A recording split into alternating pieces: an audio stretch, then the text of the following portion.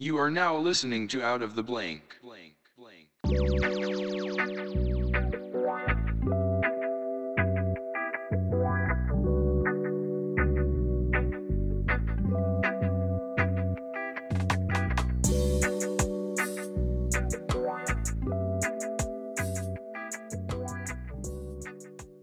Welcome to another episode of Out of the Blank podcast. I'm here with Alex Vollelunga. That's right. I'm the bearded nut. That literally sounded right when it rolled off the tongue too. That's how I knew I got it correctly. Yeah, man. Great job. They mess that up every year in school my whole life growing up. That was always a pain in the ass for me too, because my name's Robbie Robertson. So the teacher always is like, "Oh, after the guitar player," and I'm like, "Oh, after your mother," and she just looked at me like, "What?" I was like, "I don't know. I'm afraid right now. Leave me alone." You should just go by like Rob Squared or something. I just go by Rob with two B's. And they're like, "Why the two B's?" And I'm like, "Because I'm different." And they're like, "But why do you want to be different?" I'm like, "Because I wear 50 armbands on my arm because I'm an asshole." Well, good for you for graduating school, man. Hell yeah. Thank you. I got my degree, but what I really hold is my ordained minister's license under the United Church of Bacon. Outstanding. One of my roommates in college had bacon. He was a chef. He had bacon X tattooed on his arm. He used to eat raw bacon. He was crazy. You used to eat raw bacon? He would eat it raw while he was cooking. He was crazy. Isn't that like really bad for your body? Yeah, I never tried it, trichinosis and stuff, but I'd watch him do it. Oh, man. I mean, I've heard of doing crazy things like if you eat raw eggs and stuff. I used to do that when I was a kid after I watched Rocky Balboa and wanted to be like him. But I don't know. When it comes to like cooking your food properly, it's like a big hazard nowadays. Yeah, I stayed away from the raw food like that for sure. That's why I like farming my walnuts. Oh, look at that. You name dropped the All walnuts. Natural, don't even need to cook them. Yep, just eat them right off the ground. Absolutely delicious. Northern California organic walnuts. So why don't you introduce yourself? Stop plugging it modestly and let's just hear it for real. What exactly do you do, Alex? I am most recently, I guess this is my third year entering walnut farming. So I guess to really understand how I got to where I am, I got to give you a little bit of a background of my story first. But currently I'm operating as an organic walnut farmer in Lake County, California. Okay. So my grandfather, he grew up in San Francisco. He tells me crazy stories of where he grew up. He actually grew up right across the bay where Alcatraz is. He lived in some small flat apartments, and he lived right across the street from Joe DiMaggio. And he always tells me stories of when Joe DiMaggio was dating Marilyn Monroe. So it was all the Italian neighborhood, I guess. But he grew up there, and his whole family, his father and his grandfather during World War II, they bought a food truck and they delivered groceries to all the food stores. So that made the main family business. Besides, they operated running some small apartments or flats, they called them at the time. And in about, I think it was 1975, he needed to get out of the city. His wife, my grandma, was she's a paranoid schizophrenic. So pretty much to take care of his wife, he quit everything he was doing and moved her out of the city up to the country in Lake County, which is not too many people know where this is. It's about 2.5 hours north of San Francisco. So he found actually her family had a little vacation house up here in a place called Blue Lakes. So they would come up here in the summer. So that's how he knew about Lake County. So First of all, he went out there to get a little bit more secluded from people. To get away from everybody and just to take care of my grandma. Absolutely. So he knew about Lake County. So he found a 15-acre walnut orchard real cheap and just bought the orchard. And then in a few years, he built the house out here. And then during the 80s, I think he bought a few more houses. He was farming the walnuts, and he bought a few more houses, and he was trying to make money off real estate. And he also got a job working at the Safeway as a liquor manager. So he was doing all this, and then he eventually sold his his real estate homes for some more orchard property. So currently we've got 4 different orchards totaling 57 acres of organic walnuts. So he operated these walnuts until 2004, which is the first time we officially went organic, by the way. Before that, their organic was just up and coming. So until 2004, he was just farming the walnuts. And then in 2004, we started officially doing the organic walnuts. And he was taking care of my grandma, and he retired from Safeway. And then in about 2015, my grandma passed away. So he was out here all by himself, just farming the walnuts. And I'm going to rewind now and just pause right there with his story. And I have to give you a little bit of information on my story. Well, to let hang you know on. how I got questions. I got questions. Okay, for sure. Questions. For sure. Okay. All right. First of all, when you were saying the schizophrenia thing, was that difficult were you around that at any point, or were you born later? That's a great question. So I was actually, I could have been around it, but I never was. My father moved away. He went into the Air Force Academy, and that's my grandfather's son. So this is on my dad's side of the family in 1976, and he never really came back to California. You know, he kept in touch with his parents. He had his own family. So I grew up in Texas for the most part, but he never brought us. I have 2 brothers, so he never really brought us boys out here. I never really knew my grandparents growing up at all. So it was a real difficult situation because my grandmother was very ill. Yeah, one of my close friends, his mother was schizophrenic, and she ended up taking her own life at one point because she ended up stopped taking the medication. I'm a big mental health advocate. Oh my goodness! It's especially something like that. It's very, very crazy. People don't really understand the word. They hear how long it is, but I mean, I used to study chemical dependency and psychology, and I used to listen to stories of kids that are like 12 years old that thought King Tut was outside of their house trying to murder them, and they would set the house on fire and all this type of stuff just because of schizophrenia. It's a terrible, terrible illness. But when you grew up in Texas, were you secluded out there, or were you very close to people? No, I was very close to people. I grew up in the public school system. I grew up in athletics my whole life. I grew up in gymnastics and diving, and I succeeded very well at those sports. And they actually kept me out of trouble. And, you know, I got a college scholarship for diving and everything. So I was very successful at that. Why didn't you follow that? Why'd you pick up the orchards? I can give you my whole story here in a minute because I'll tell you exactly why I didn't. I'm good. I'm in for a good movie. If we're ready to go there, yeah. All right, let's do it. Let's dive in. All right, man. Exactly. No splash. So I grew up in gymnastics, you know, and I think it was about I was very successful in gymnastics. I was a 5-time state champion by the time I was a freshman in high school. And then when I was a freshman in high school, I'd been injured a little bit, and there was no gymnastics team on the high school team. Wait, how'd you get injured? Multiple injuries over gymnastics, too much pounding on the floor, double backflips on the floor, landing short, hurting your ankles, too much.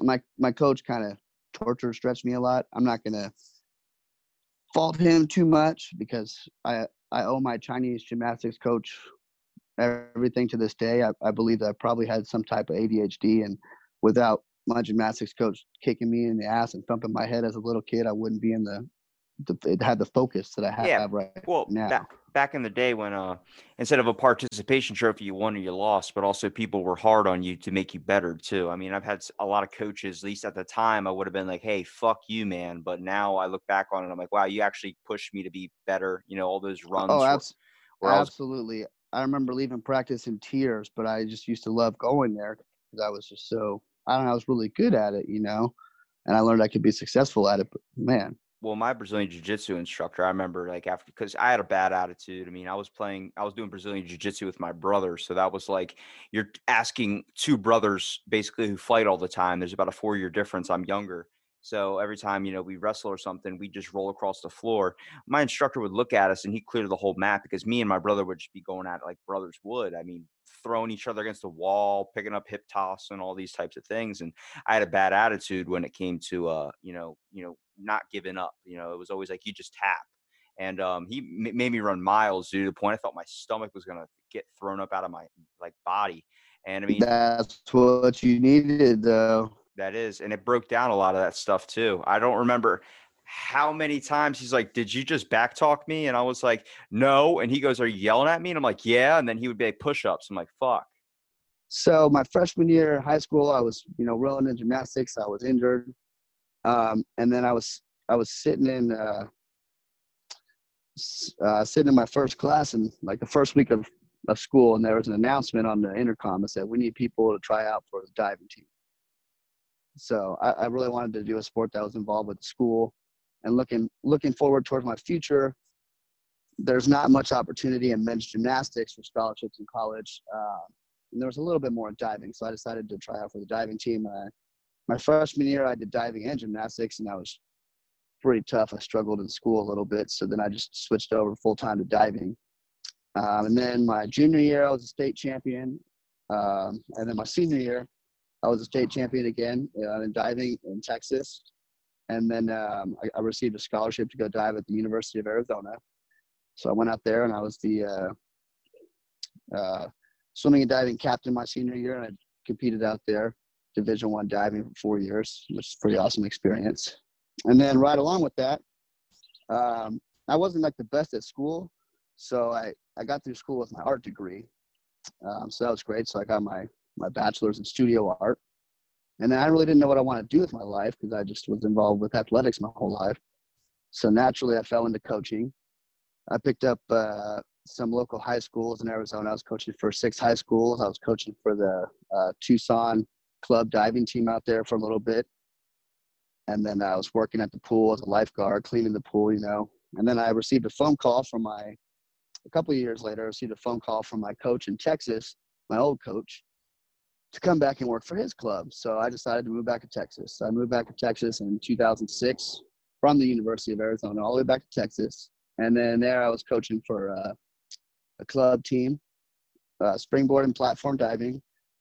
And then I met my wonderful wife that same year. We ended up getting married. We now have 2 kids, and I just wasn't making enough money coaching club diving. So I went back to school for a year, got my teacher's degree, got a job for teaching elementary PE, and then I was also the high school diving coach for 7 high schools down in San Antonio, Texas. So I did this for 6 years. I had morning AM high school practice at 6 a.m. where I coached 7 high schools, and then I would go to elementary school, and I coached about 1,000 kids a day from kindergarten through 5th grade.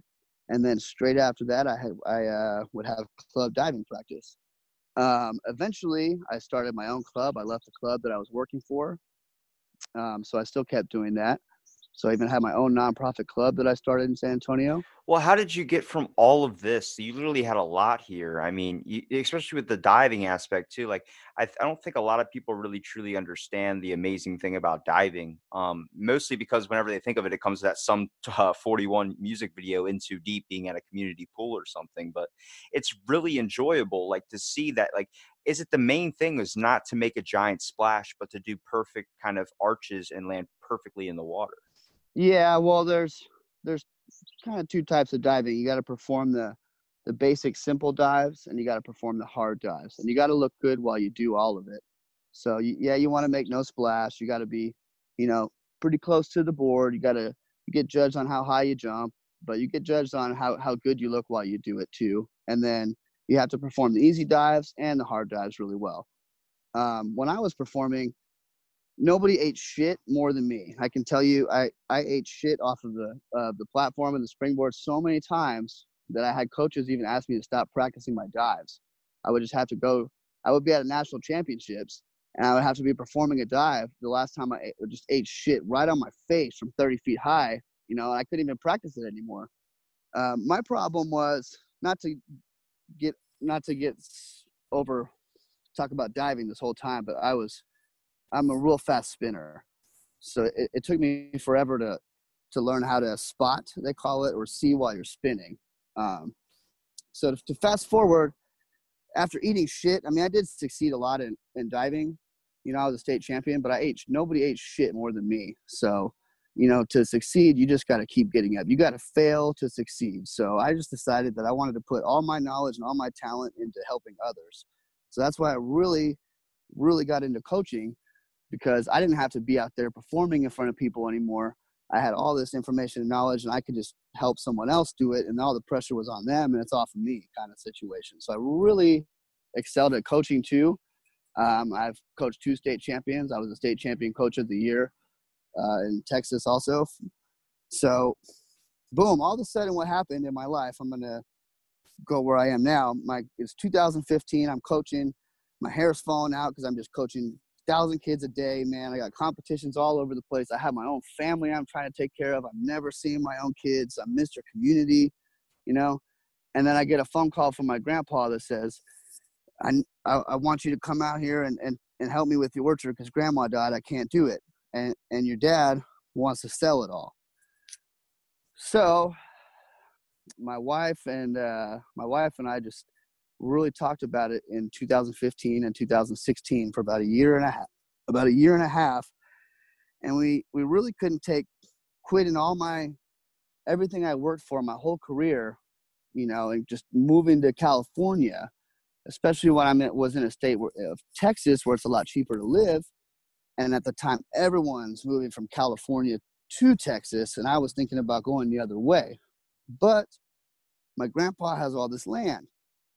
So long story short, my wife's parents ended up getting divorced of 35 years. Ironically, in a weird way, this freed us because we were so close to our parents helping us with our young kids.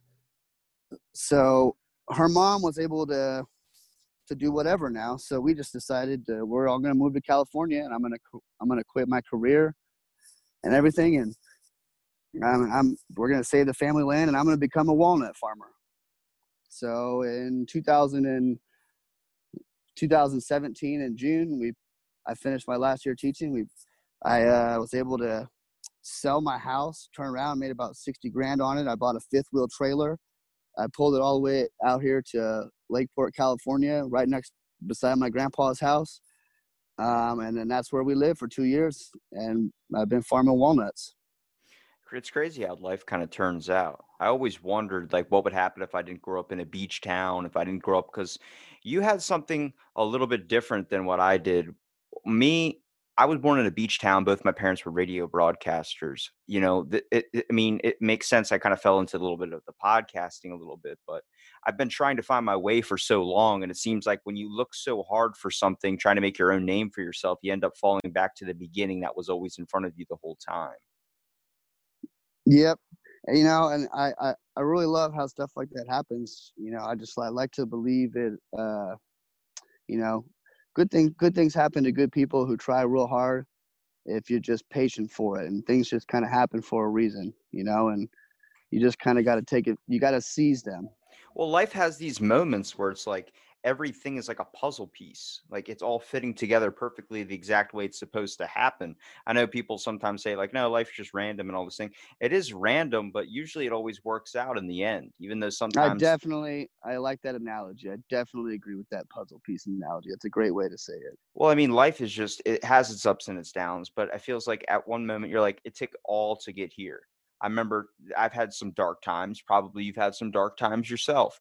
And when you look back at those moments, you're like, I wouldn't ever trade any of those in because they got you to where you're at today. Exactly. I'm not going to tell you about those dark times, and everyone's got things to go through, but that's exactly where I am today. And I'm so thankful for everything that's happened, and I wouldn't be where I'm at here today with everything that's happened, including all those hard times. You got to learn from everything. Just like I was telling you about eating shit in my diving. Nobody ate shit more than me, but you can't be successful. I couldn't be a state champion unless I just kept getting back up and trying harder again. You got to fail to succeed. Even to quote my poster that was always hanging above my head by my desk in school, it was Yoda saying, do or do not, there is no try.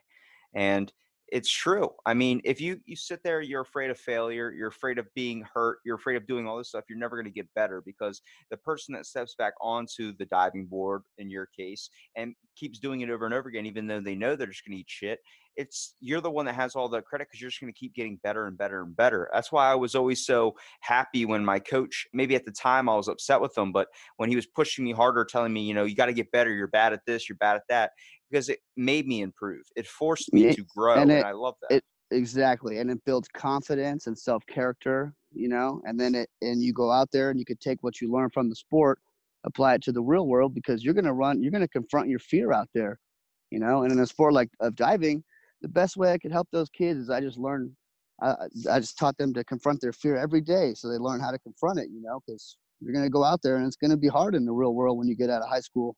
Not everybody gets the job, I was always kind of questioning when we joined the podcast or whatever. When you came on, I saw your Instagram name's the Bearded Nut, and I was like, why do they call him that? But then you had your video on, and I saw you had a giant beard, and you farm nuts, and I was like, I see now. So I've reinvented myself since I moved to California. I'm now the Bearded Nut.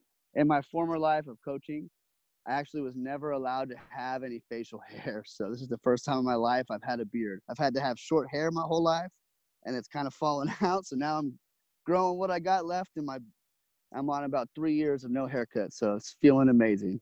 What have you kind of learned about just the nut farm in general? Like, where you turn them into syrups? Do you turn them into beard oils? Well, before we get to there, let me tell you, when I moved to California and decided to become a walnut farmer, I left the teaching profession thinking that I knew a lot, I thought I knew so much about life, and then I showed up here in California and I didn't know a damn thing. And I kind of still feel like that going into my third season right now. If I don't learn something every day out here, I am totally going to fail. I have to be a jack of all trades. I'm learning to be a mechanic. I got to learn to be a farmer. It's everything out here. I didn't know a damn thing when I got here. So it's super exciting it's kind of scary, but it's exciting for me because, I like to learn. So I'm paying attention to the other farmers. I've made a lot of friends. But let me get into the walnut thing. So, I've learned a little bit about farming the walnuts now. I'm going into my third season. So the way our farm operates is I get I am certified through CCOF organics. So I have to abide by all their rules to make sure we've got an organic farm. And I apply nothing on these trees.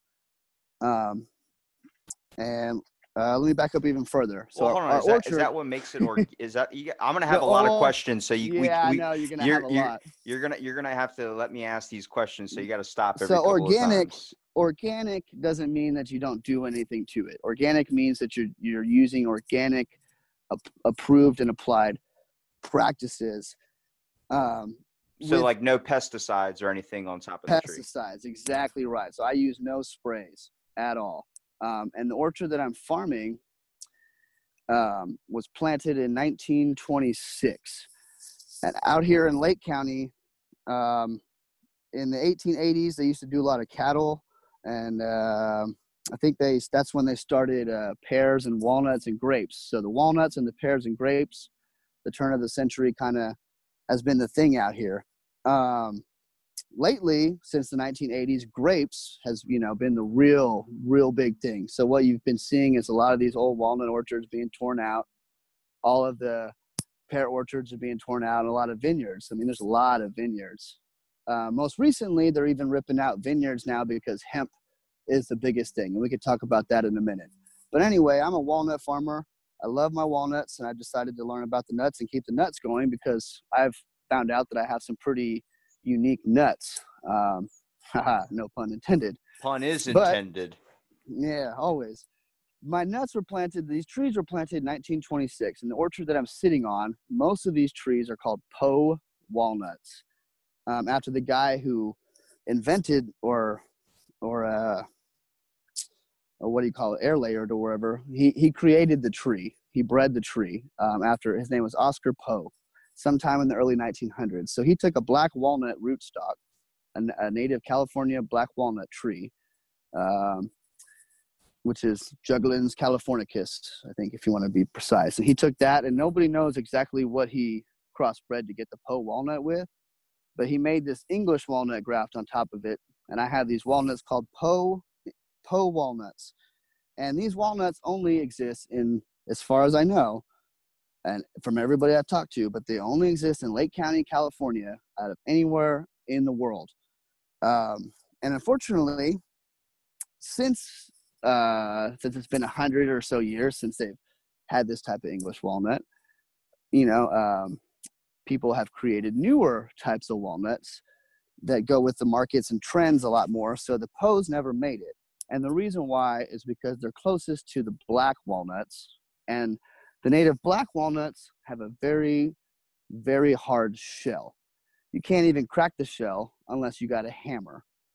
The Poe walnuts, the shell is so hard that it resembles just like the black walnuts. So what's happened is over time, people don't like the hard shell walnuts. They've bred that out. They make thinner shelled walnuts. So the nut ratio inside the walnut is heavier. The meat ratio is denser. So you're going to get paid more for your nuts.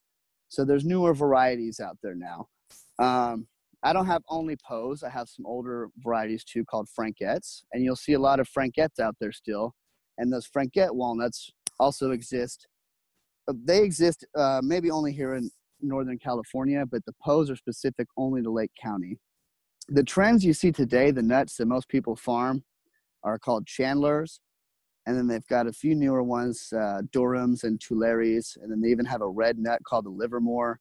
That's, pretty fascinating. And then another big one since the 80s, or since the 60s maybe, has been the Hartley.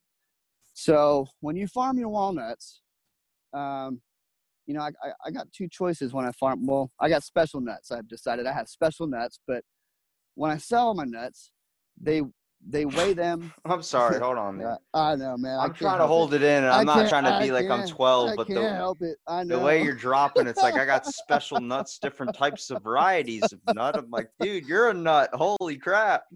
That's why life, like you said, it's all a puzzle. It all makes sense. I'm absolutely a nut, and I fell right into it. So you sell your nuts, and then they weigh the meat, and you get your check for the percentage of yield of meat after your nuts are cracked out. So when they weigh all my nuts, my shells weigh more than most other people's nuts. So my check isn't as much as like a lot of other walnuts that are out there because my meat yield is a little bit less. But if you come out here and you taste my nuts, oh my God, I have the best tasting nuts. Sorry, man, I had to drop another one. All right, hang on. These Poe nuts are the butteriest. They produce the most oil, and I just think they're special. So what I figured out is I'm going to focus on the oil, because I'll explain to you in a minute how much I'm busting my ass, how hard it is, how many walnuts I harvest of these walnuts, and then how I just break even. Alex, I'm going to kick you in the nuts if you don't let me ask a question here. Yeah. Okay. All right. When it comes to just the whole nut farming process in general, now, before we get into extracting them into oils and stuff, when we talk about the pesticides and being 100% organic, now, for a normal person, them eating a regular walnut or something, they're not going to probably taste the pesticides, where in your case, you'd be able to know if there was pesticides played on it because you've been so involved around them in general. Yes, I'm going to know that. And then no one's going to be able to taste that, because with the walnuts, they exist inside of a shell. And then inside of that shell, there's a hole around the nut too. So they're actually double protected in nature. Well, then where do peanuts come from? Do we grow those, right? Yeah, they grow their legumes, and they grow underground actually. See, because what really got me interested in, first of all, the reason why I stayed away from Mr. Peanut in general, which I'm going to ask you this too, like a most memorable nut story, I should say. Maybe not about your own, like maybe when you were 14 discovered masturbation or something, but more on the lines of like. No, I might have been like 11, but yeah. Damn, you got it early. I figured it out late to the game. Okay. Well, like peanuts, I was never a fan of just anything like that. Maybe if it was in a candy, that'd be okay, but like maybe peanut butter creamy. But my brother for Christmas would always get honey roasted peanuts, and I never understood why, but they're very, very cheap now compared to where they were back in the day. But, going to a baseball game, eating those peanuts, those memories you have with those, they've been a giant influence into our history for a very, very long time. Oh, absolutely. The peanut is probably the biggest nut, even though I'm not sure it's a nut, but the biggest influence in the nut group out there. I feel like I watched the show American Dad. I don't know if you've ever seen it, but there was a giant episode where there was a peanut controversy and they felt like everything was linked up to the Illuminati. That caused me to look at Mr. Peanut a lot differently. I mean, it threw in my mind. I was like, these things have been around forever. Like they always say George Washington Carver was the one that invented peanut butter. No, he just found a use. He didn't actually invent it. Like there's a bunch of just like Thomas Edison, he had people working for him too. So history is just he also had people in his basement that no one knew about. So let's just throw that out there. He had people buried in his backyard because of he was doing something with bones. He was studying the bones, doing some tests on them or something. So he'd rob graves and put bones back there. That sounds about right. Well, that's the man that had a kite and a key. I guess what happens after that, you usually go batshit nuts. Am I right? Yep, absolutely. Look up your history, folks. Well, even when it comes to the idea, like what's your most memorable like nut memory, I would say, whether it was like a certain experience of being on the farm, seeing a sunset or a sunrise, like those are when we talk about our lives being different, that was what I would want. I would love to own an orchard out in the country somewhere and be able to truly experience life in the beautiful moments. I used to camp all the time. And dude, you don't know what it's like waking up on a sunrise on a nice open field with a few trees, the sun just showing up above the trees, crackling through, the light hitting your face, the smell of fresh dew in the morning. So many kids don't know that now. And if they do, it's only for a brief moment from walking to the bus stop and freezing their ass off. That's why I'm so fortunate and so blessed, and I owe everything to my grandpa. I gotta say that too. But to be where I'm at, because that's exactly where I am. I mean, right now I'm standing looking at about 250 walnut trees. I'm surrounded by mountains. I can hear cars driving in the road behind me, but just barely. And I'm not looking at anything else. I can see Kendall Jackson Winery off in the distance on my right, where he started his wine right there. So it's just absolutely beautiful where I'm at. There's nobody here. So what's your most memorable moment? The one moment that really sticks out into your head? Well, for me, it's a little different because it's personal. But when I was a real little kid, I used to have night terrors about Donald Duck and Chip and Dale cartoons for some reason. And fast forward to today, I'm farming walnuts. To me, I'm going crazy over these damn squirrels that are stealing all my nuts. And I feel just like Donald Duck in those old farmer cartoons. So it's just... Well, Donald Duck's a scary motherfucker, dude. You don't have to try. You don't have to try and explain that to me. I mean, I gave that and Pee Wee Herman for some reason gave me nightmares when I was a kid. Yeah, I was a little bit older than you, but I remember. I think I saw the first Pee Wee Herman, and I was like, man, this guy's stupid. He's got a magical house that talks to him. All right, you said the magic word. I'm like, hey, that sounds just like him, man. No, thank you. I'm good. But see, like these moments though, like you've probably got to experience so much just being around it in general, but have you decided to maybe change it up? Like what have you really added to the company in general or your family business since when you started? Well, yeah, that's what I'm going to tell you. So, last year I farmed, I farmed 5 orchards. 4 of them were ours, and I negotiated a deal with the orchard behind us that has been abandoned for a long time. So I farmed that one too. And I helped my neighbor farm his 50-acre orchard too. So we farmed well over 100 acres, well over 1,000 monster trees. And I only hit about 30,000 pounds of walnuts. And we handpick all these walnuts. And I can tell you how we do that in a minute. But we were down about 75% from the previous 2 years. So before that, I hit 40,000 and then about 45,000 pounds my first year. So I take all these nuts. They have to get dried, and then they have to get trucked down to the company I sell them to. So I used there's a guy here in town, Lon Roth, I'll drop some names. So he dries my nuts and trucks them all the way down to Winters, California for me. And then the company, Dixon Ridge Nut Company, they purchase my nuts from me.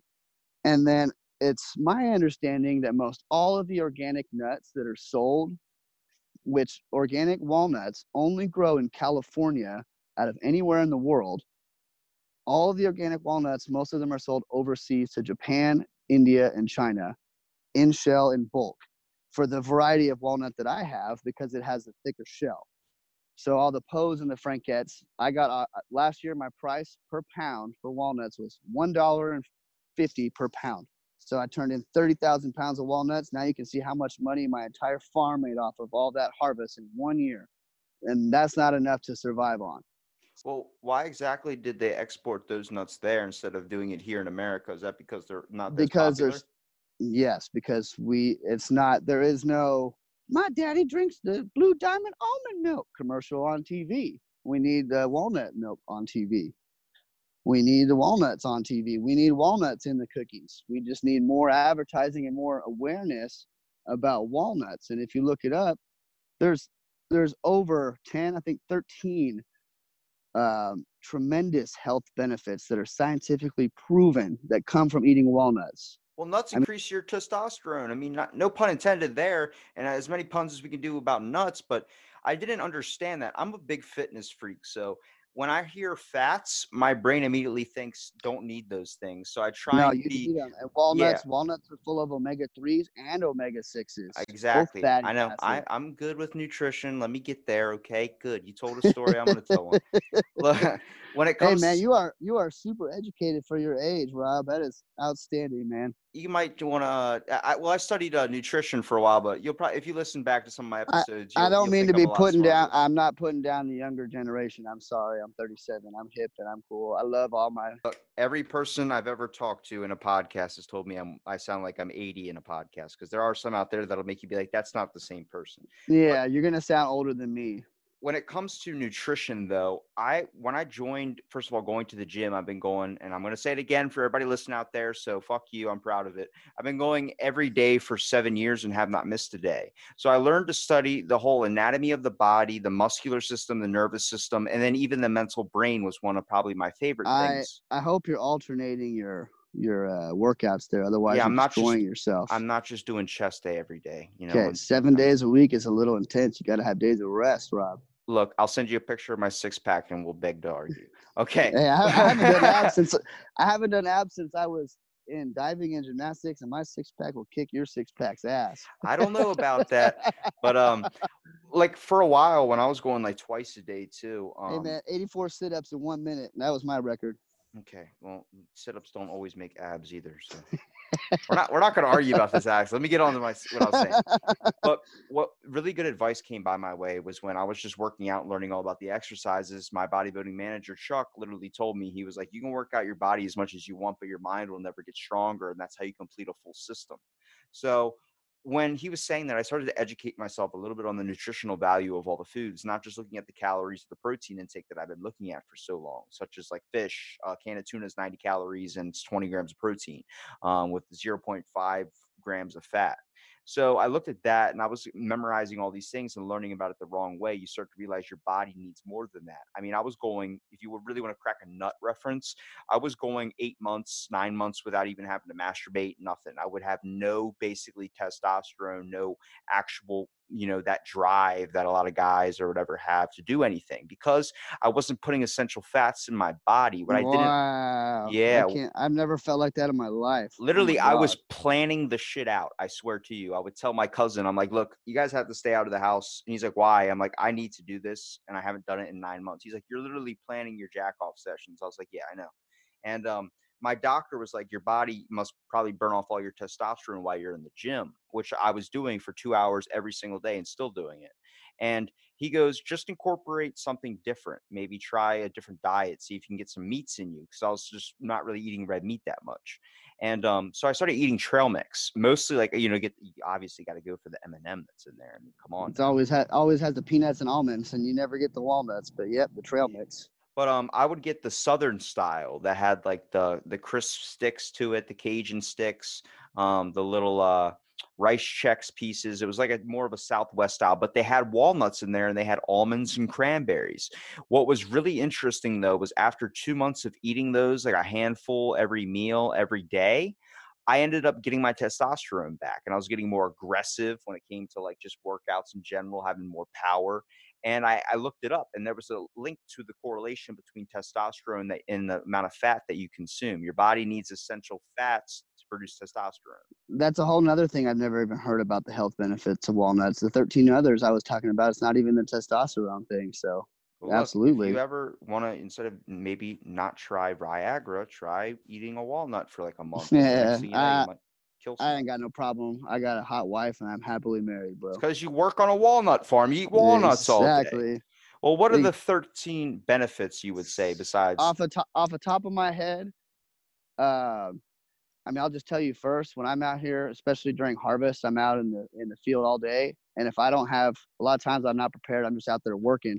I didn't pack my lunch or nothing. You know, I go with no breakfast, no lunch, but I'm eating the walnuts that are on the ground, and I found that with a little bit of honey, I got honey out here too. So honey and walnuts, I'll get through a whole day, and that's all I need. I feel so satisfied just from a few walnuts. So the things that they'll do for you is they'll leave you satisfied without eating too many calories. Oh, hold on. I'm gonna break that down for you. What you just said, the whole eating the walnut thing. You know why that is, right? Why?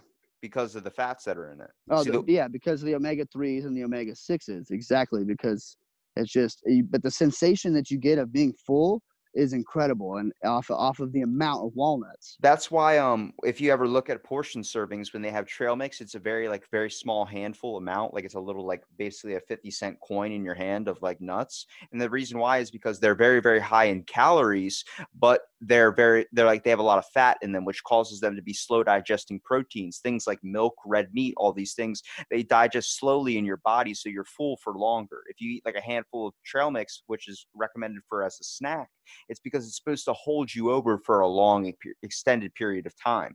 They're also good, like people that do the all fat diets where you eat avocado, whatever. Those are a lot of calories, but they're essential fats. They're stuff that your body uses and burns like a machine. Exactly. And besides that, the walnuts are also rich in antioxidants. They provide a natural source of vitamin E in the walnuts also. And they also it promotes a healthy colon and a healthy gut. And especially when I make my walnut oil, and I use it to cook with. I'll drink it by itself. I mean, I got a CBD walnut oil. I got all kinds of stuff. I'll tell you about Rob, my beard oil, but the walnut oil is delicious. So when I eat it, I got to be careful I don't have too much because it just cleans out my colon. I mean, holy shit. So, I mean, bro, I got IBS. Sounds like I could use that thing. Yeah, well, it might. I mean, you got to be, it probably helps. It'll get rid of all if you got little seeds and diverticulitis, stuff stuck inside your intestines, the walnut oil will scrape it out of you. Well, another good thing about walnuts too that I used to do, like you want to talk about bacteria in the gut. First of all, our body's a whole giant ecosystem of germs and healthy and even bad bacteria. You need some of I saw the dumbest thing at my gym. Some dude took one of those Clorox wipes, the 99.9% germ killers, and he started wiping his whole face with it. And I'm like, dude, you're killing essential freaking bacteria that is on your body. There's a reason most of the bacteria that gets wiped off your skin when you wash your hands, a lot of it's really good stuff, and it basically cleanses you, but it makes you very vulnerable to getting easier infections. But exactly, and kind of like when you wash your hair, that's why I got my beard oil. Washing with shampoo, it strips all that stuff out of there. So I found the walnut oil just nourishes and soaks that back up, so it helps that process. Well, what's really strange is the fact that stores don't really sell walnuts like they used to. I don't know how many times I used to be a little kid and walk into the store, whether it was like Christmas time is maybe when you'll see them again. But in my Walmart, they would have walnuts, chestnuts, all these things laying out for people to try. You grab one, put it in I used to work at Walmart like 6 years ago or something. I used to take one of those things in my pocket while I was stocking shelves and just eat one. But the weird thing is how they decrease inflammation. I noticed after a workout, if I had a handful of like walnuts or something, I mean, inflammation is one of the main causes when it comes to like blood pressure, stress, all these different types of diseases that we have. But God damn it, I don't know if it's polyphenols. That's like the polyphenols is like the off tasting substances. Well, it's in Uh, the you get them walnut. in like, oh, it's in the walnut, the polyphenols. I like them when they're in beer, sour beer. Sometimes it's polyphenols. The polyphenols in walnuts can actually help fight stress and inflammation. If I eat those after a workout when my body's in a repair status, it uses it to its Oh, benefit. Also, increasing testosterone. People that eat those all fat diets, it helps with their testosterone. People are like, if you're going to eat fat, you're going to get fat. Well, the hardest thing in a workout to burn off is fat. The first thing your body burns is carbs. The second thing it burns off is protein. The third thing it burns off is fat. That's why a lot of people fast before they do a workout. But if you eat a small handful of fats and you just have a stick to a fat diet, you increase your testosterone, which overall produces more muscular, buildup, all these different types of things that are very, very responsible for recovery. oh, absolutely. And then besides this increase of testosterone, a couple other things that I remember the walnuts can do for you is they support healthy aging. So it almost reverses the aging process. And then they're also they support good brain function. So they're really great for like, I don't know if it's not going to cure Alzheimer's or stuff like that, but if you're having memory problems and stuff, the walnuts definitely help with clarity. Well, it helps with fighting Alzheimer's too, that gets caused by stress. But that really brings up a really good question to the main point that was really brought up in the beginning about your grandfather. Do you think he decided to start a nut farm on the concept of that his wife was dealing with schizophrenia? Absolutely not. I think That was just a coincidence? yeah, it was just a coincidence. I think he just walked out here. He got a good deal on a nice piece of land, and I mean, I wonder Lake if that County. helped though. Nobody really knows where Lake County, California is. I can go an hour and a half south, straight down into Napa, and half of them have never even heard of Lake County. And if they have, I get a smug look because Lake County is the poorest county in California. So I'm in a weird place out here. We never even had the railroad never even hit Lake County. Still to this day. Well, that's a good thing too. I mean, even though it's kind of hard to do a podcast, it's still fun because you're out and so secluded from the world. I mean, the That's world's, why I love where I'm at. yeah. Exactly. I, I, So w- I would definitely, if I had the ability to, I would get a small cabin somewhere out in like the valley, and I would just set up a podcasting and pay for some good internet. But I would want to be so far away from the world, just on the fact that like I remember going to Hawaii and my grandmom who uses a inhaler her whole life, having asthma. When we went to Hawaii, she didn't touch it once. The world where there's a lot of people in it, cities being built and overpopulation every single oh, day, especially. it's a different feeling with your health and your environment. Absolutely. It makes a difference in the quality of how you feel mentally every day where you live. With there's a lot of people there or not, I think for sure.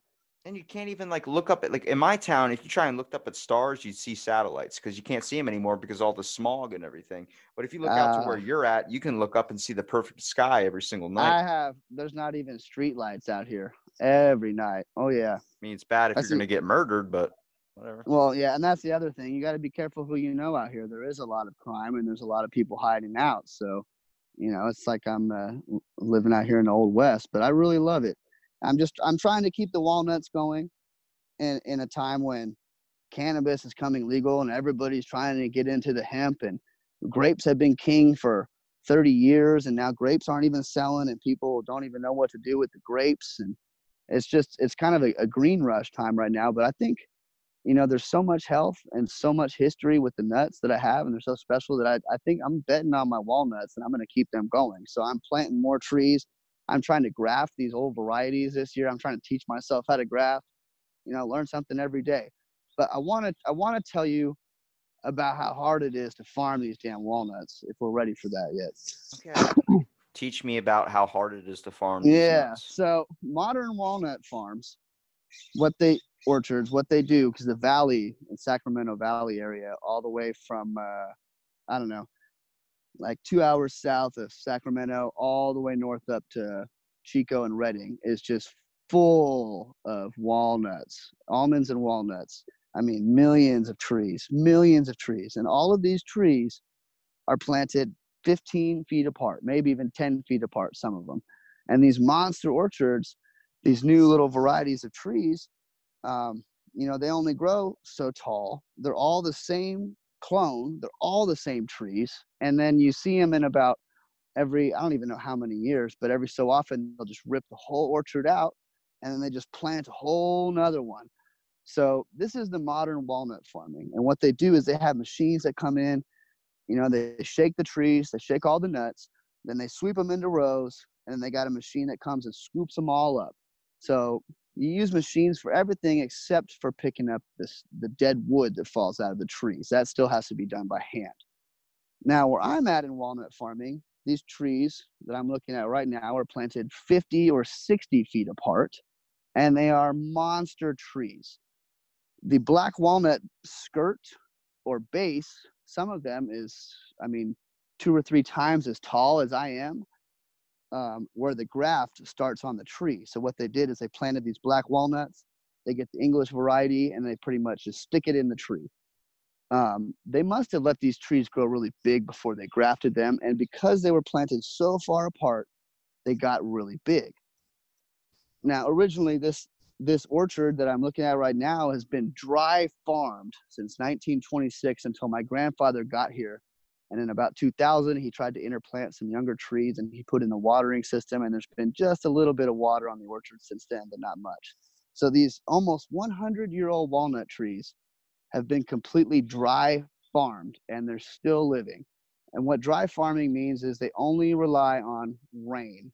That's it.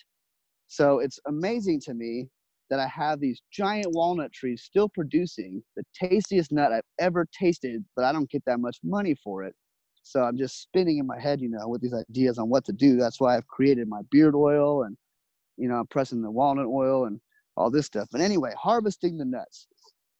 So I have a 1985 FMC walnut shaker. It's pretty much a John Deere engine and tractor, and it's a 3-wheeler. It's got a wheel in the back, 2 wheels in the front. So it's like I'm driving around a Mad Max machine with a big crab claw on the front. The front boom, it squeezes together, it tilts up and down, and it rotates side to side. And it reaches way up high. So on these huge monster walnut trees that I've got, I can't shake the trees at the very bottom of the trees like how they do these newer orchards where the trees are smaller. My trees are huge, so I have to reach way up high in the trees and find the right place that I can get the arm into. And some trees, I might have to shake 4 or 5 different limbs per tree just to try to get the nuts off of that. So I have to reach way up there in this thing, and it just shakes the hell out of the tree. And these trees are so old that probably, I'd say 20% of the tree falls down on top of the shaker on the ground. Boom, boom, boom, sticks, logs, twigs, branches, every size. It's pretty freaky. So I just go around and I make a mess. And if I did it all day long, I could probably shake about my whole orchard, 250 trees in one day. And I would just have the biggest mess you'd ever seen, just on the ground. If I did it that way, unfortunately, the squirrels are going to get them all, so I can't do it that way. So I got to operate row by row. So what was your question? Have you tried even maybe adapting to newer techniques, like maybe using like one of those vacuum trucks that are able to suck the walnuts off the tree without being able to break the branches in the individual way? Or do you feel like that would mess up the kind of the fun and the old school process of it? Well, I've actually never seen this vacuum truck where you reach up into the trees like that. That sounds like it would take. I think I saw it on a all Willy Wonka day. movie, but Yeah, I don't think that's real. I They do picture this have- giant, like one of those like fire trucks that hold the water, like back in the day. I picture one of those trucks, but instead it's a vacuum, and it's some dude sitting on it like a 50-gun cal turret, and he's just sucking off walnuts off trees. I don't think that's real. It would take way too long. Just put Kim Kardashian on the front. The amount of nuts that are on the tree. Oh yeah, exactly. You just need a sonic boom of bass, I thought, and it would knock all those nuts right off the tree. Dude, let's get Leonard Skinner back. Boom.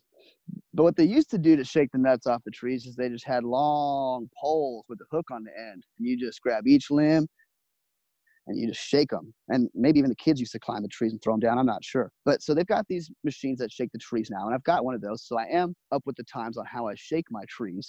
It's just more difficult because I have monster trees. So once you shake part of it, I have to drive around, and I've got little sweepers that sweep the nuts out of the way, but the more I drive around one tree, the more risk there is that I'm crushing all my nuts, and I can't crush my nuts. So does not feel good, trust me. So we got all this dead wood on the ground. Hold on. I gotta ask. Do you know what it feels like to sit on your nuts? It's not fun. Oh yeah.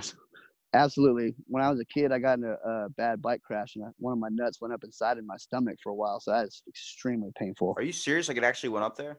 Yeah, it was missing for a few days. Dude, there was a kid in my school that ran track, and he got testicular torsion. I've heard of that, and I knew a kid that had that too. It sounds like the fucking nightmare, man. I wore literally, you know how people say boxers, briefs, and they have the sports things? I wore those because I was running around in basketball shorts, and those things are clacking like clackers down the road, dude. You're freaking This kid had a deep voice too, like very like, how you doing? And he was like young. And I was like, whoa. And he told me like he had to go to the hospital and get him untwisted. I was like, all right, I'm done. This sports is not that important. Man, sounds like the same story that happened to my friend. Life's a journey, my brother. Now go back to your nut story. So I got a mess on the orchard. Like, and the next step in any walnut harvest is you got to pick up the sticks. So, and that's all done by hand. There isn't a little robot that goes around and picks up the sticks. So it's all bend over to the ground and pick up the sticks. And I mean, every size stick has to be picked up, every stick. And then you got to put them somewhere out of the way.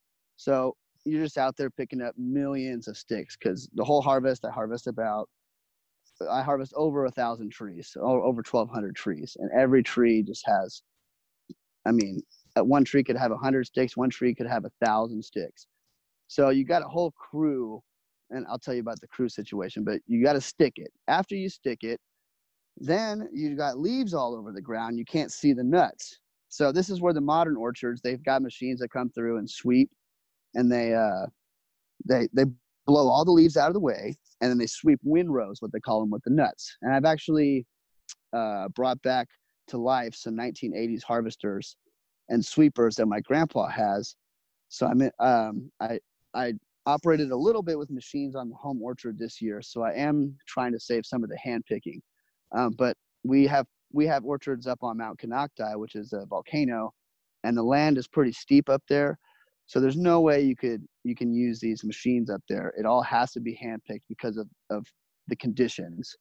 And it's crazy when I drive the shaker up there to shake those trees. But anyway, back to the hand picking. So we've got all the leaves on the ground. Well, what we do is I get a guy with a backpack blower, strap it on your back, and then you blow all the leaves. You walk a perimeter around the tree and you blow as hard as you can, everything into the tree. And then you walk around the base of the tree and you blow it all out. So you're left with kind of like a donut. A ring is around each tree. And then you can lightly blow off all the leaves and you have this perfect ring of walnuts. All of the nuts that tree had are exposed in a perfect ring right below the tree. And then you got your pickers. It is the hardest work, just bending over, picking nuts all day. Dude, I just figured out the cure to all of this. You got to tell me in a minute. But so when I first got here, my grandpa, he's 87 now. So he wasn't not the world's best shape. He's been deteriorating, unfortunately, in his brain himself. So he was getting overrun by his workers. And we have seasonal migrant workers. So he had over 20 workers up here harvesting for him, that he was paying everybody $15 an hour to harvest for him. So the first year, I didn't know what I was doing, so I worked alongside that crew and worked with them. I realized that they were taking advantage of it, but I couldn't get rid of my crew because then what am I going to do? So by the second year, I whittled down the crew to 7 people instead of over 20. And that has tremendous. What I did is I cut the cost tremendously. So that's keeping us afloat right now. I'm able to break even with having my family help out. I've got my brother coming out. My dad comes out. I friended, I'll drop a name, my buddy from Florida, Tyler from Surfer Blood. He's come out and helped. He comes out for the whole harvest and helps. So I've dropped the cost of harvesting the nuts, and I only employ one crew now of 7 people. And I run my own crew, and then I have another crew working too. So I have 2 crews at the same time, and we all hand pick. Can I work for you? $15 an hour, dude. I'll be more than happy to pick up your nuts. Yeah, $15 an hour, 8 hours straight of hand picking nuts. I don't think anybody understands quite how hard it is. But if you just want to sit there, stand up right now and bend down on the ground and touch your toes. Let's see how many nuts. I myself. was curious. So I went out one day last year and harvested all by myself. I did the whole process, and I got 12 trees done in one day, all by myself, and off of about 12 trees. Each tree is different with nuts, but that only probably gave me about let's say like I got about 250 pounds of nuts out of that, which is a half of a bin. And that was 8 hours straight all day. And 250 pounds of walnuts is going to be 13,000 walnuts. So in 8 hours, I handpicked 13,000 walnuts. I had to bend over that long. And when you bend over, you keep the bucket between your legs and you stay bent over, and you're just throwing the nuts in there. So when you have to stay bent over, and it's faster if you don't put your knee on the ground, without your knee on the ground all day picking nuts, oh my God, it destroys your back. Bro, I would reinvent that so easy. I did that at my job. I used to work at a hotel. I don't know if you know what stripping a room is, but it's basically where you go in, take all the sheets, take all the trash, and our rooms. We live in a beach town, so our rooms in the summer would be trash, like beer bottles, 80,000 of them. We were pulling giant full-size garbage bags full of pizza boxes, like 8 per room, dude. Condoms, pizza boxes all in the bed and shit. It's all terrible stuff. You got to take all the sheets, all the trash out. At one point during the summer, was the only houseman at our full hotel. The highest ever recorded for stripping a room for a houseman was probably maybe 60 something rooms. I did 216 all by myself. Wow. I did almost the whole hotel. Man. Yeah. I mean, I turned that shit into a game. I was like, once I got a whole floor done, I was literally like, open up every single door. I'm going to work my way down. They're like, what? So I was grabbing multiple carts. I mean, I was moving so fast. My radio, I threw it in the freaking cart. It was piled up under a bunch of linen. I didn't even respond to anybody. I was just going, dude, making a game out of it, seeing if I could beat my record. Didn't take lunch, didn't take anything. Worked all the way from 8 a.m. all the way until like 4 p.m., dude. I was busting ass. That is outstanding. I love to hear that, man. Work hard and then play hard. And that's discipline right there, you know? And that's what I grew up learning, fortunately. And a lot of the younger generation, I'm worried, is not learning this discipline of hard work, man. You can't just party hard. You got to work hard first. Really, first of all, it's like I've made it so I didn't need to ever ask anybody for help, mostly because I knew if I asked for help 100% of the time, I really never got it. Every time I've ever asked for it, it's just let me down. So I was like, learn to be very independent as a person. So I grew up kind of knowing that, being like, if I can't do it myself, there's no point in doing it. So I kind of made it a game like that. But like, even with the nut thing, you could, I mean, if you want to be expensive about it, maybe hire an elephant to suck up all the peanuts for you. But the whole factor is you could maybe start training. First of all, people train falcons to go hunting, to go receive things, little small falcons. You can train small dogs to go pick up the nuts for you and drop them into a bucket, maybe even spread it out. Yeah, I was even thinking, because I have a ground squirrel problem. Like, the walnuts are worth so little money that there's abandoned orchard after abandoned orchard where I'm living. There's a 50-acre piece of walnuts right beside me that no one's harvested in over 20 or 30 years. The 20-acre piece that I harvest, nobody touched that in over 10 years until I moved here. I'm the one who cleaned it up. I bust my ass to harvest that piece, and I probably lost money in the deal that I did harvesting all of those nuts last year. But that's why I'm pressing my walnut oil, because I'm working farmers markets. I made an incredible beard oil. If I can convert my farm operation into a farmstead that welcomes people to come with this experience, help me farm. I've got quality farm products, and just create this experience people can come and enjoy and experience something real. Then I'm going to get out of this, rut that I'm in of just barely breaking even, because I don't want to go anywhere. I'm blessed to be here with this land, and I just want to keep this land. But I got to do something. In my marketing opinion, I would say that I wouldn't bet on really walnuts making a giant break into just the social trends nowadays, even though kids are starting to bring back a lot of old style, healthy, weird options like boba tea and shit. But like what you're doing with the beard oil, and I think turning it into something is probably the best way to go. Beard oil is a good option. That is a good one. Just working farmers markets last year, I sold over $250 of the bearded nut beard oil. That seems to be doing very well. My brother's in a heavy metal band, Nothing More. He's a guitarist. So last year I got them to launch their own beard oil that they made with me. It's my recipe, and I put that out there. I've partnered with R Extracts CBD company in Austin, Texas, who's my brother-in-law, my wife's sister's fiance or future brother-in-law. So he's got a big CBD company down there. So I've got walnut CBD walnut oil infusion that's available in all 50 states online, R Extracts. Damn, So I've how got, many times are you going to name drop, Alex? You might be living out in the country, but you're not short on the priors of dropping names. No, it's cool. But what I was saying was, when it comes to like the walnuts, have you ever thought about maybe trying to switch off and branch into supplying maybe local bakeries or local mom and pop shops that might be using those things? I mean, what's the common thing that they use in the baking aisle? They pick up a pack of fucking Ray Fisher or whatever the hell it's called, pecans or some shit. Grab yes, walnuts. you're right. Unfortunately, the Valley, all those millions of walnuts I told you about earlier, they're the ones keeping me out of that, because you can go to Costco right now and get a bag of organic, already shelled walnuts for $8, I think, out here, and that is insane. So that's what's driving. I am nobody in the walnut game, Rob. I am absolutely nobody with my 40,000 pounds that I harvest. You're somebody to me. Well, I'm somebody to me too, but I'm just a little guy out here. I'm just representing the small farmer, the homesteader. But you're seeing a trend now where people are starting to look at those small town people. That's the whole point. Like, for me, even asking you to be on here, the reason why I don't care if you plug a bunch of stuff, it's because I want to support you. I want to see your thing grow. I want people to understand that there's people like you and like me that understand how hard work is, and to understand to get credit for it as well. You know how many people get passed by the big guy? Every fucking day it's that. Why don't we give the small people a shot? We're living in a world where entrepreneurs are taking over the world. Why don't we give more people a shot by just giving them a voice or giving them some time to tell them what they're doing? And that's how this country was built. That's exactly right. I'm telling you, corporate America, it's got to be more of a community now. I mean, more people need to start caring more for others. I think using technology is probably the best way that someone that's trying to be an entrepreneur can even start their company or get it really moving in the tracks.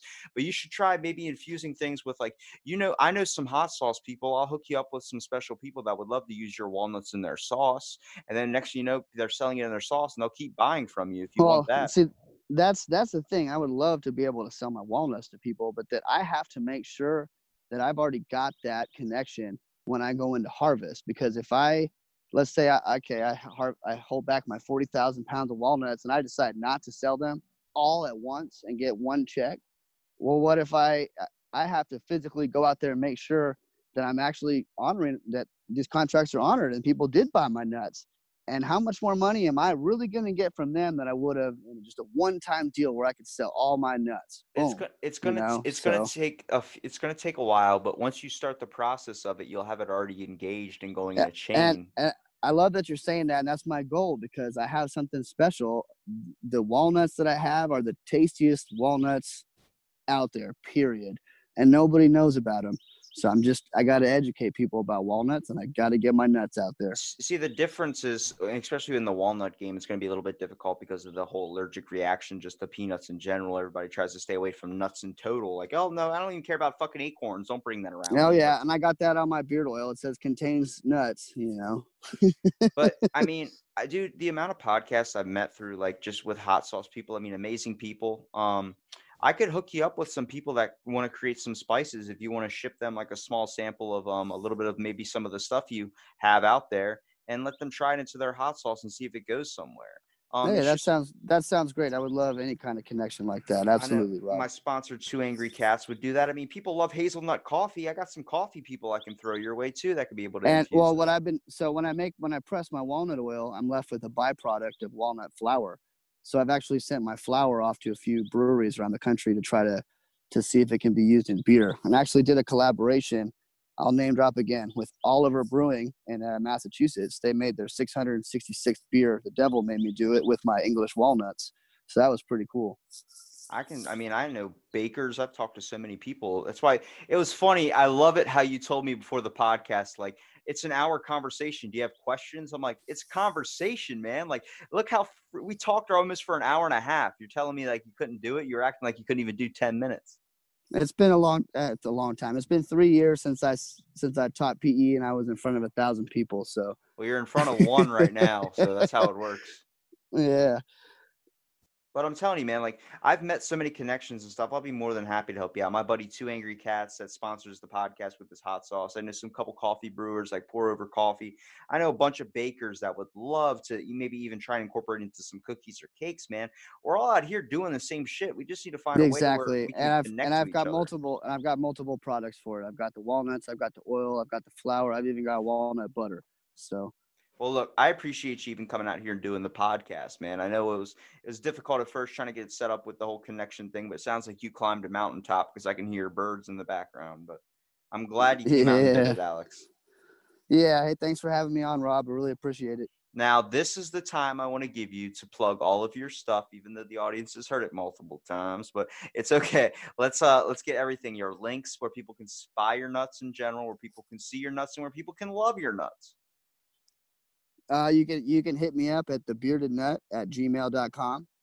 You can check out my website at thebeardednut.net or valleylongfarms.com. Currently, we're operating as Vollelunga Ranch, which is my last name. My grandfather set up that operation in 1975, and I'm in the process of changing that name to Valley Long Farms, which our last name, Vollelunga, means Long Valley. So it just makes sense. And Valley Long Farms has a nicer ring than Vollelunga. And it's better than Hidden Valley. Because nobody can pronounce my name right, not even me. So, exactly. But that's it. The Bearded Nut. Check me out. I make badass beard oil with my walnut oil. And it does have a lovely, I describe it as a leather forest scent. I promise you will love my beard oil. Check it out. That really gave me a flashback to my grandfather describing his own nuts. He said that it has a leather texture to it. I said, okay. Well, you want to drop a nut reference in here on our way out? The more you nut, the bearded nut. Okay. I was about to say, if you ran out of nut references, that was going to be sad, but I appreciate you. No, my money grows on trees, man. It's cool.